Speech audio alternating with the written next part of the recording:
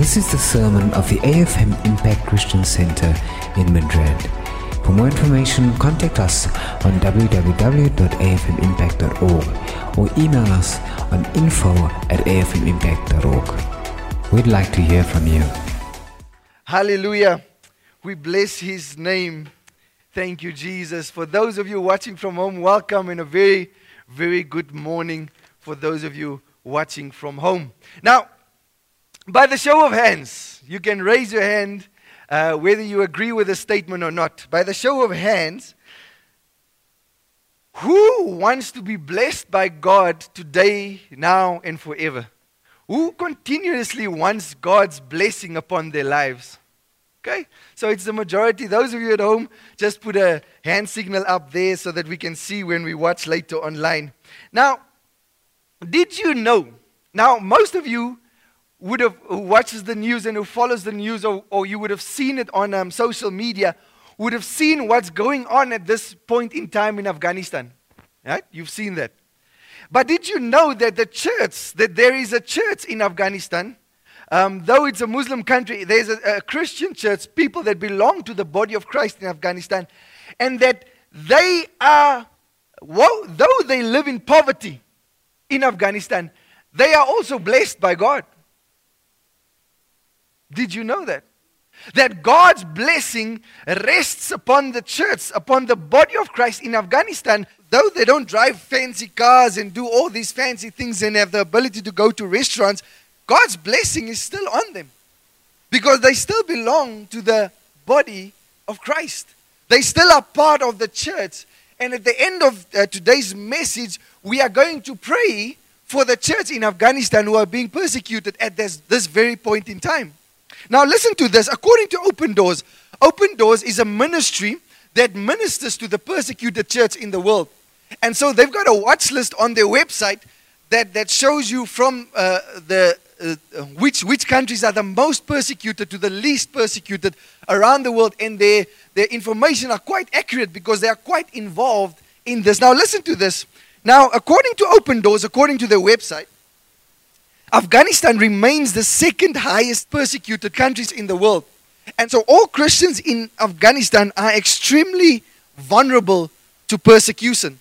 In other words, if they don't take you to a court of law to test to see if you are a Christian, if your neighbor doesn't like you and says that person there is a Christian, the police will come for you, or the Afghan military, that Taliban group, and they would kill you and your family and everyone and make an example of you for being a Christian. Now, ISIS and the Taliban to continue to have a strong, violent presence in Afghanistan, with the Taliban controlling the large regions. Again, this is according to Open Doors. These areas are particularly oppressive, but there is no safe way to express any form of Christian faith in the country. So, blessed are those who are persecuted for righteousness' sake, for theirs is the kingdom of heaven. Blessed are you when they insult you and persecute you, and they say all kinds of evil against you falsely for my sake. Rejoice and be exceedingly glad, for great is your reward in heaven, for so they persecuted the prophets who were before you. And so Jesus is talking here. And Jesus was discussing and saying to these people and giving, it was the Sermon on the Mount. And see, we was talking through them to a lot of things. And he also knew that because of his name's sake, the people will be persecuted. People will die. All these things will happen. And so Jesus says, blessed are they when they persecute you for righteousness' sake. Now, lesson number one. The first thing we can tell people who's going through a hard time, or what we can pray for, or what we can remind people of, is this, that they are blessed because they are persecuted. I'm going to go a bit deeper in this. They are blessed because, now this takes away the argument that just because I have a lot of things doesn't mean that I'm blessed. Because even the people in the poorest of the poorest countries who is born again believers, God calls them blessed. So even if I would go there or you would go there, you would still be blessed. Even if though I would lose everything that I had before in my life and known, I would still remain blessed, because nothing can take away God's blessing upon the life of the believer. When God says you are blessed, you are blessed. These blessed ones are persecuted for righteousness' sake and for Jesus' sake, not for their own stupidity or fanaticism. So what does Jesus' name stand for? Let's ask that question, because they are blessed for Jesus' name. Jesus' name stands for righteousness, stands for peace, stands for joy amongst opposition. It stands for purity. It stands for holiness. It stands for things that are right in God's eyes, which is frowned upon in the eyes of the world. So when the world looks at us, these values that we as Christians hold dear, they frown upon it, because that means we are people of integrity. We are people that behave ourselves. We are people that says no sex before marriage. We will wait until we are married. We are people that says we want to live a holy and pure life which is pleasing towards God. And the world looks at us and they frown. And that is why they persecute the Christians, because it's not in line with the world. Because remember, God said, do not be conformed to the pattern of this world. What is the pattern of this world? It's everything that is in contradiction to God's word. And so he says, but be transformed by the renewal of your mind. How do you renew your mind? Through the word of God. That's how you renew your mind. And so he talks about having a complete mind shift and doing things different. The world does not like that.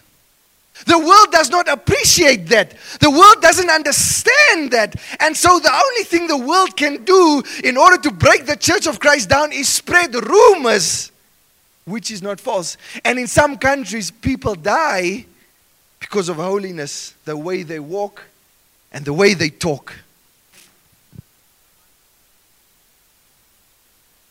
The character traits described in the Beatitudes are not valued by our modern culture. They don't recognize or give awards to the most pure in heart or the most pure in spirit. Though our culture doesn't think much of these character traits, they describe the character of the citizens of the kingdom of God. The character of the citizens of the kingdom of God is in line with the character of the King of the kingdom, which is Jesus Christ. So the king adds an 8th beatitude, says someone, and that a double one for those who, because of their loyalty, endures suffering. And so God brings the persecuted church, the persecuted Christian, to a place where you're going to choose. You're either going to choose to please the world or please Christ.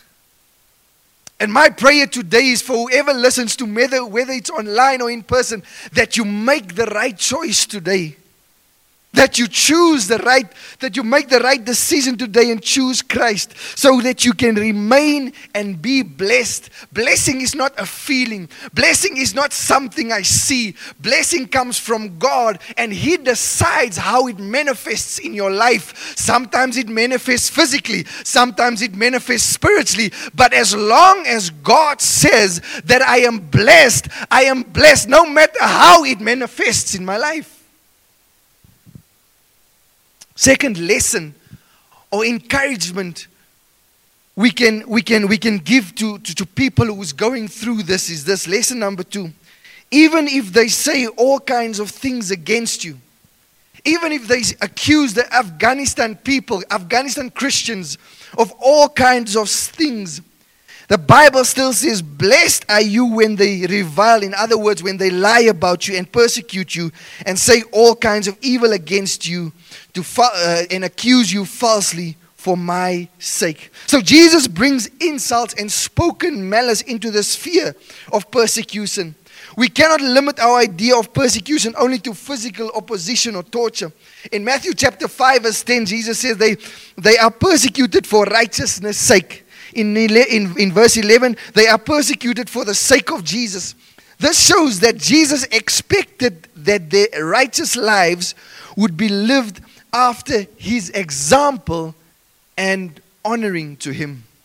So, whenever we live in holiness, whenever we walk in holiness, whenever we repent from sin and walk away from things that bring something between me and my relationship with God, there's only one person that gets glorified through this. It's Jesus Christ.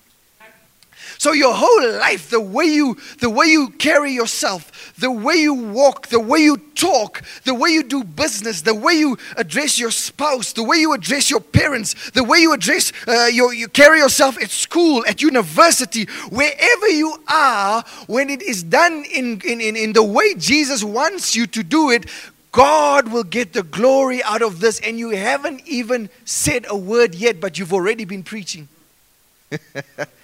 You've already been pointing people to Jesus Christ, but you haven't even said a word. You ever realize that sometimes people say, there's something different about this person or that person, especially worldly people. And then all of a sudden the dirty jokes stop when you walk into the room. And all of a sudden the wrong things, they almost keep quiet. No, this person is a Christian. You can't do that. Because somehow, God's Spirit convicted those people that there's another spirit in here coming with you, and they need to have respect. So these spirits that operate with them subdue and move back and say, hey, there's a superior spirit walking in here. And it's most likely Christ's Spirit walking in there. And that's where the respect comes from.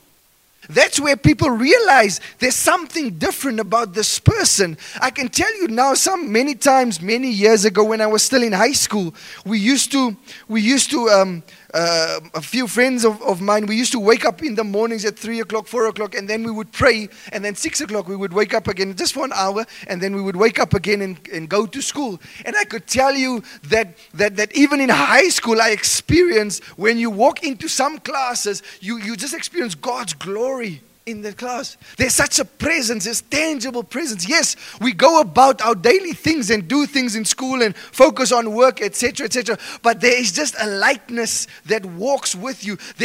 You experience there's another person that walks with you in classes. And then you become brave for that mathematics problem, because maths was never my strong thing, so I needed to pray, ask God to get me through this thing. And then you become brave and you tackle these things, and then this subject and that subject and everything that used to be, God even subdues the bullies in school after we prayed for them. I can tell you now, a lot of these guys that used to be bullies in school, when we prayed for them, they are now saved and walking with Christ because of God's glory. And even in the modern adult world, we get bullies, people who bully one another at your work, etc. If you bring that person before God, God will get glory out of that person's life. And so they are blessed because they are persecuted and spread lies. Now the Christians back in the day, they said all kinds of evil things for Christ's sake, and they accused the Christians of cannibalism. They told them, because of the deliberate misinterpretation of the practice of the Lord's Supper, they said, no, remember Jesus said you must eat my flesh and drink my blood. And so they said, no, the Christians are cannibals. They accused them of immorality because of the deliberate misinterpretation of the love feast in their private meetings. Now their private meetings was so that they don't get persecuted. Now those that want to persecute them says they are doing this and this and this in there. They accused them of revolutionary fanaticism because they believed that Jesus would return and bring an apocalyptic end to history. Now we as Christians, we believe that Jesus will come and the world will come to an end. And so they use that to falsely accuse Christians. They said Christians love splitting up families, because when one marriage partner or a parent become a Christian, there was often a change and division in the family. And these are all the things Christians are being accused of. They were being accused of treason, saying because they would not honor the Roman gods and participate in emperor worship. And so even in Afghanistan, these are all things that is still relevant of how Christians are being lied about and being persecuted because of all based on lies. Because number one, people don't want them to be Christians. Number two, people love to spread lies about them so that they can kill them and persecute them. The final lesson we learn when we look at the situation of the church in Afghanistan is this, that Jesus instructs, he commands the Christians. He says, when these things happen, when these things happen, when people spread lies about you because you're a Christian, when other people of other faiths spreads lies about the way you live, even if your own people, by the way you live and about the way you conduct yourself and you conduct business, which you know is in line with the Word of God, when they spread lies about you and want to persecute you for Jesus Christ's name's sake, Jesus says, rejoice and be glad. When someone bullies you because of your faith, whether it's at school or university or at your workplace, Jesus says, rejoice and be glad. In some translations, Jesus even says, do not be surprised when these things happen to you. That these things happen to you because of my name's sake. He says, rejoice and be glad. Now, if you reach a point in your life where you are not yet rejoicing and are glad because of persecution and all these things happening in your way, go into your prayer closet and say, Lord, I will not let you go until you turn the sorrow into joy in my life in the name of Jesus. We could literally translate this phrase as to leap for joy. Remember when your soccer team wins? I see it a lot on Facebook. People leap for joy when their soccer team wins. I see it in their statuses, what they comment, and I can just imagine in that household when they scored that winning goal or when that end whistle blew, people leap for joy because their soccer team won. We saw, for those of you who watched the Olympic Games, when they crossed that finish line and you represented your country, a lot of these athletes, they leap for joy. Christ is commanding you this morning that when you become persecuted for your faith and for His name's sake, don't let it turn into sorrow, but leap for joy because you are doing something right. You are living right. There is something about you that is not in line with this world, and this world don't appreciate it, and that's why they resist you during this time. Leap for joy. When you don't get that business deal because they wanted you to be corrupt, leap for joy that God protected you. If something happens at school and you get bullied because of your faith, leap for joy because you are doing something right. You are swimming against the stream. He didn't call us to go with the stream. He didn't call us to conform to this world. He didn't call us to be the same as this world. He called us to transform this world. Are you with me? Hallelujah. Because the persecuted will have great reward in heaven. That's a promise. Not on earth. The persecuted will have a great reward in heaven. The Afghan people will have a great reward in heaven. You might have lost business deals and all these things in this life and time because you refuse to be corrupt, because you walk in your integrity. Remember, there's a great reward waiting for you in heaven. He says He's going away to prepare a room, to prepare a house which has many rooms, to prepare a mansion which has many rooms. So there's a great reward waiting for you in heaven if you walk in holiness here on earth. There's a great reward because you are being persecuted. And because the persecuted are in good company, the prophets before them also in Bruce, a Bible commentator, said a strong word from to leap much, signifying irrepressible demonstrative gladness. It is the joy of the alpine climber standing on top of the snow-clad mountain, saying, I've made it. I have arrived. Something is happening.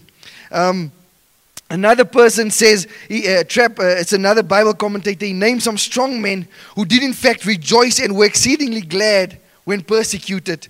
George Roper came to the stake leaping for joy. The stake, these are all people, martyrs.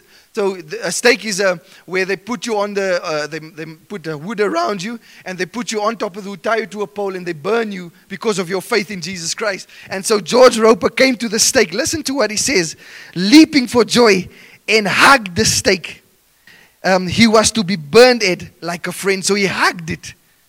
Dr. Taylor, another person who was martyred for Christ, leaped and danced a little as he came to his execution, saying, when asked how he was, well, God be praised, good Master Sheriff, he responded, never better, for now I am almost home.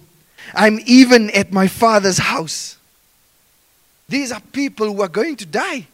These are people who are going to get burned. Another person, Lawrence Saunders, said, who with a smiling face embraced the stake of his execution and kissed it, and saying, welcome the cross of Christ. Welcome everlasting life.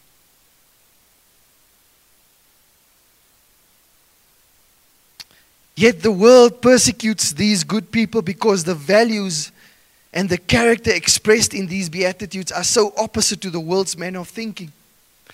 Our persecution may not be much compared to others, but if no one speaks evil of you, are these Beatitudes a trait of your life? Are these things, are we really living what Jesus says we need to live?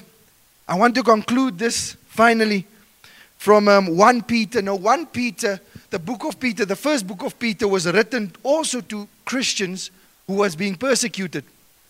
And he wrote them an encouraging letter, but I want to quote the part from chapter 4, verses 12 to 19. He says the following.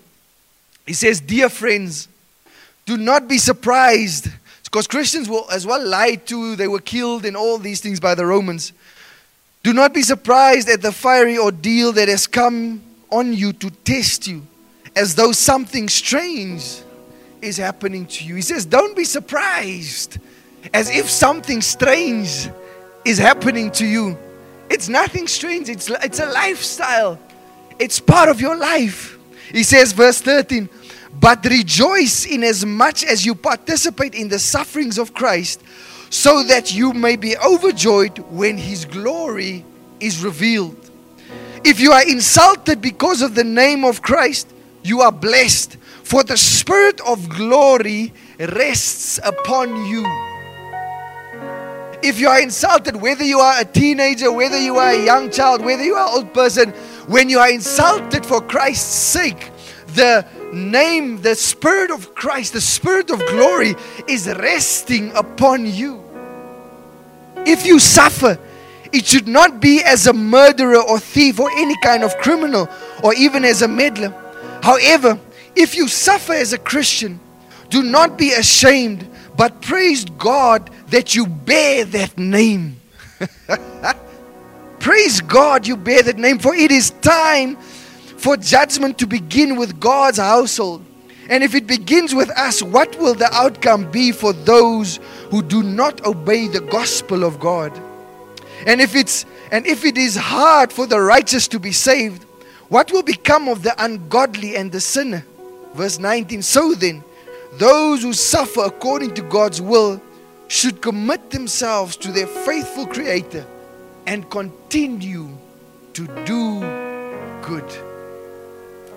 Commit yourself to your Creator and continue to do good. Submerge yourself. The more persecution comes your way, submerge yourself. Remember, it is God that gave you the idea to start the business.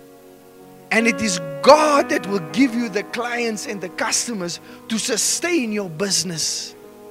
It is God that will give you the right friends. Don't worry about being alone in life, whether it's in school or wherever. God will give you the right friends that would sustain you with your walk with God. You don't have to conform to what the kids are doing at school or at university or wherever in order to have friends and not be alone. God will supply in your need according to His riches in glory, but you need to trust. You need to submerge yourself in Christ Jesus. Hallelujah. Let's pray together, and then Jamela and them will sing a song, and then I'll give over to Auntie Mabel, and we'll really intercede this morning for the nation of, for the church of Afghanistan and for the nation of Afghanistan. So those of you who wants to stand with me prophetically saying, I'm going to submerge myself fully in the Lord, whether persecution comes or not, or however, I'm going to live for the Lord.